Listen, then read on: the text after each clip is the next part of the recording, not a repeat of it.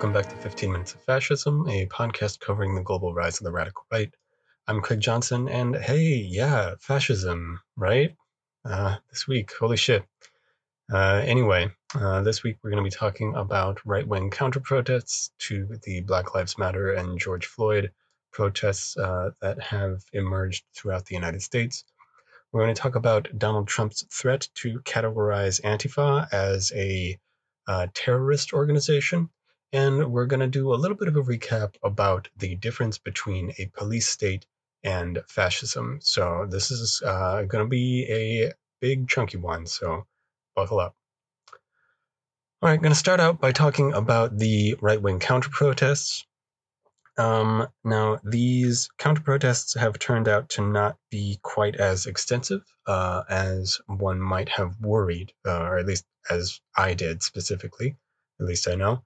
In response to the massive amount of unrest that has emerged in almost every major city in the United States and also several international cities, there have actually not been a massive amount of right-wing counter-protesters present, and the level of right-wing counter-violence, as far as I know, has been relatively minor. There were a few incidents of beatings and one death that I think is possibly attributable to right-wing counter-protesters, but given the level of intensity of these demonstrations, that's relatively low. The people who need to be paid attention to, the people that you should be paying attention to as potential emerging right-wing forces coming out of these protests are a couple. One is somebody that we've talked about previously and also that other sources have talked about more extensively, called the Boogaloo Boys. Boogaloo in this case is an internet slang, a sort of quasi-joke internet slang from 8chan and 4chan, those racist anime anonymous forums. And it's supposed to be a joke about Breakin' 2 Electric Boogaloo, the movie. The idea is that Boogaloo, therefore, is a slang for the Second Civil War. These are people who want to bring about another civil war in the United States. Specifically, they want it to be a race war, and they see any kind of unrest as a potential spark for that war. And so they show up and, try to exacerbate the violence present in any protest or unrest. And they do that either by being threatening or by participating themselves. So they become sort of right-wing accelerationists, which is a very interesting situation.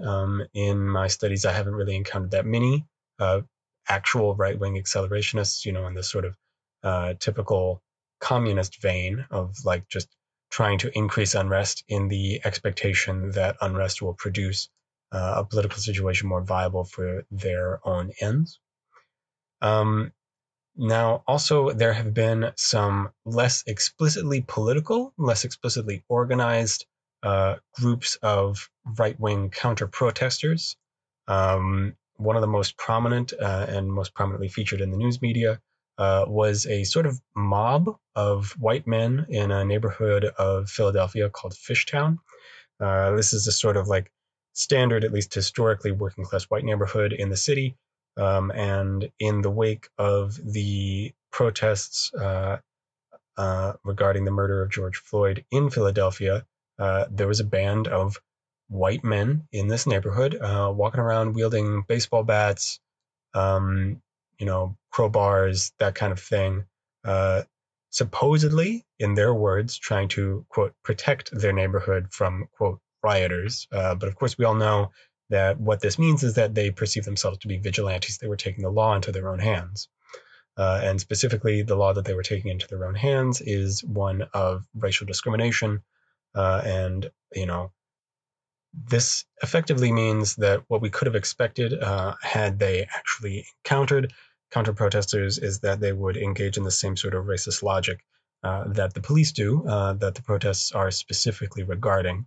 The assumption by the police and by the white supremacist power structure in the United States that people of color are to be subjugated or killed effectively wantonly, and that their lives matter less than those of other people.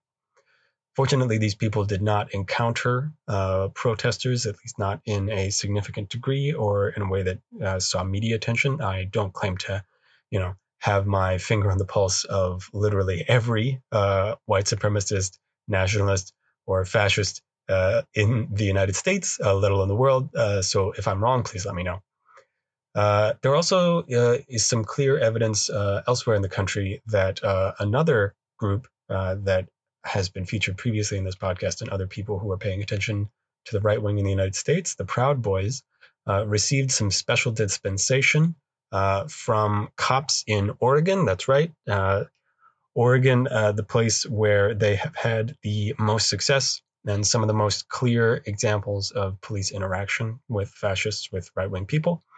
There is a video that emerged the other day from the city of Salem, Oregon, in which a police officer explicitly warned Proud Boys not to make the cops look like they were playing favorites when it comes to enforcing that city's curfew. When the protesters, when the people protesting George Floyd's murder and the subsequent police brutality and crackdown had the curfew imposed upon them and upon their protests, the Proud Boys, of course, showed up, presumably in an effort to incite more violence. And the cops specifically warned the Proud Boys to, stay indoors, stay in their cars. We don't want to retaliate against you, the police were saying, but we also don't want to make ourselves look bad, right? Now, there's another example of a CPD officer, that's the Chicago Police Department, being investigated for involvement with or association with the Proud Boys, but that investigation is ongoing, so we'll hear a little bit more about that later. A lot of other right-wing activity on the internet. They're doing mostly what you'd expect, blaming leftists for everything, trying to tie the protests into the narrative that they had been developing over the last several months about China, and pretty much explicitly, they're talking about trying to tie these protests to Chinese influences and what they perceive as Jewish influences. So they're trying to connect these protests to their existing xenophobic and anti-Semitic narrative that they're trying to use to control U.S. policy today. One of the other big things that happened this week is that Donald Trump threatened to designate Antifa, that is, a network of people who are opposed to fascism, as a terrorist organization. Now, the internet and the news media and many commentators quickly noted how just ridiculous this is. Antifa is not an explicit organization. It is a network of people who are opposed to fascism and who demonstrate against it, organize against it, document it, that sort of thing. The president really can't exactly do this because technically the category terrorist organization in United States law applies to international organizations, not to domestic ones. And for several other reasons, this would be incredibly difficult. However, the logic behind this is particularly disturbing and is something that we're going to have to be paying very close attention to because, as you may have learned, if you've been paying attention to the president, he doesn't take failure lightly. And so if he doesn't get his way on this, he's going to try a different avenue. Categorizing Antifa as subversion, especially in a time when the president and his allies refer to almost all dissidents in the United States as being connected to Antifa, and in their minds also therefore connected to, quote, globalists, which is, as you know, a dog whistle for, supposed Jewish influences in the country. This allows them to connect every opposition to them to supposedly violence, chaos, foreign influences. Effectively, we're talking about a category that hasn't really been operative in the United States recently. It's something called subversion, a subversive. As a historian of Latin America, I am intimately familiar with this concept. Subversion is the category that the South American dictatorships used to justify the dirty wars. These were a series of militarized crackdowns on any kind of opposition to their military dictatorships. If you've heard of Augusto Pinochet, if you've heard of the Proceso in Argentina, if you've heard of the dictatorship in Brazil, in Bolivia, in Peru, in Guatemala. Like this is what we're talking about. We're talking about this category of subversive, which encompassed potentially anybody who was not actually involved in the militarized state apparatus. And we're talking about indigenous rights activists. We're talking about labor activists. We're talking about journalists. We're talking about black rights activists. We're talking about actually organized socialists. We're talking about students. We're talking about teachers. We're talking about people who are involved, literally just people who are involved in any sort of foreign entity at all, people who work for international companies. Anybody who ran afoul of the powers that be was potentially a subversive. And once a country starts to be organized, once its police apparatus, once its state apparatus starts to be organized around this logic, sort of all bets are off, right? Anybody can become an enemy. Enemies can be treated however you want. The United States already employed this kind of logic, has employed this kind of logic before, specifically the way that the W. Bush administration treated Muslim Americans and residents of the United States who were practicing Islam resembles this logic, right? Just being Muslim meant that the United States was monitoring you, was detaining people, was imprisoning people, was torturing people, right? You should remember Guantanamo Bay is still open. There are people still there. When this kind of logic encompasses more and more and more people, any opposition to the government, that's when these categories become something like the category of subversive that we saw in South America in the 1960s, 70s, and 80s. And it's a very dangerous thing. All right, the last thing that I want to talk about this week is a sort of trip down memory lane, if you've been listening to this podcast, which is just what fascism means. There's been a lot of talk, in sort of more mainstream political spheres in the United States, just about, saying in their minds, they're saying, let's call it like I see it. Donald Trump is a fascist. You get people like certain commentators in the New York Times from MSNBC, pulling people on CNN like Cornel West, commentators like Robert Reich, just saying like, hey, I haven't actually been using this word fascist to describe Donald Trump, but he is now, because of his threats to use the Insurrection Act, because of this aforementioned attempt to categorize Antifa as a subversive organization, for a lot of other reasons, right? And, I get it. I get the impulse. Fascist is a really good insult. And when it comes to screaming it at people during protests, hey, like go to town, go crazy. It's wonderful.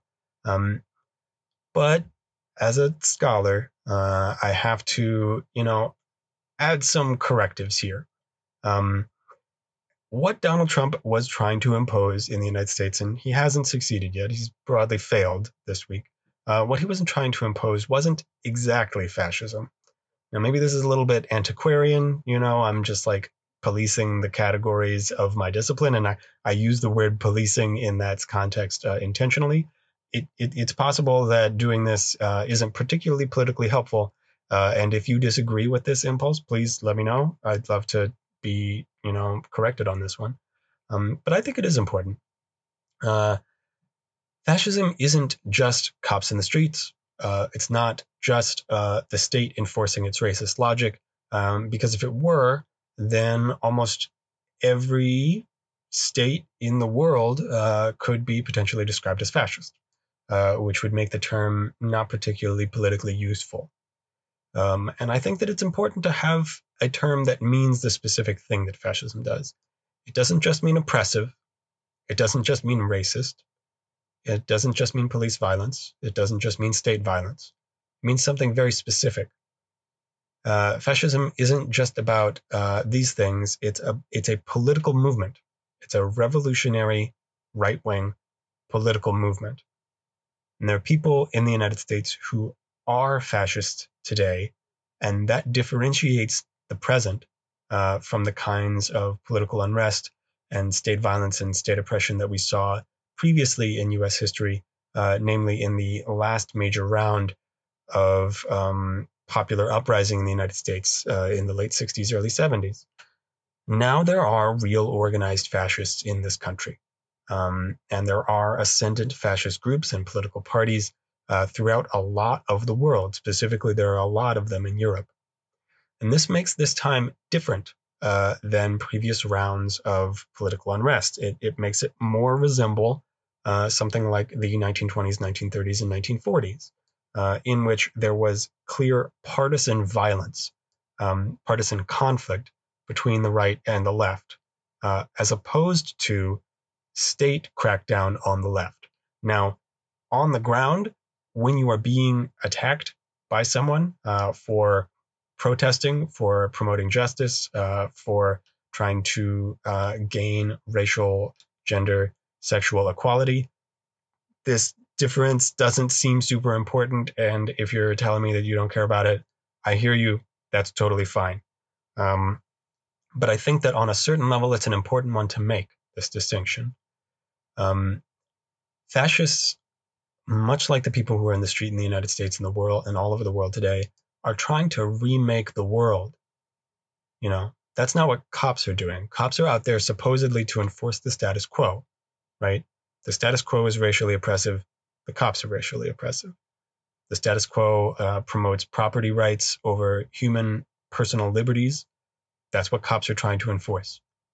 The status quo devalues the lives of people of color. That's what cops are trying to enforce, right? Fascists agree with a lot of those things, but they want to remake the state. They want a new state with new people. They want a new, much more violent, much more partisan society.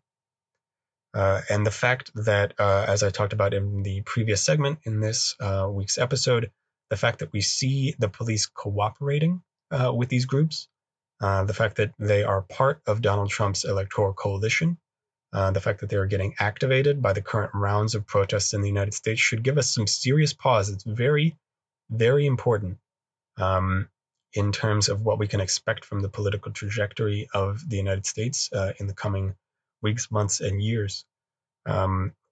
Fascism isn't just a police officer enforcing a racist law. Fascism is something much more like an organized, grassroots movement of people who really, truly, personally believe in a radically racist reorganization of human life, in a radically sexist reorganization of human life, in basing our entire society around violence, the promotion of violence, and the exaltation of violent men. Fascism is a specific danger that we are facing, and we need to pay close attention to it if we're going to understand it and stop it.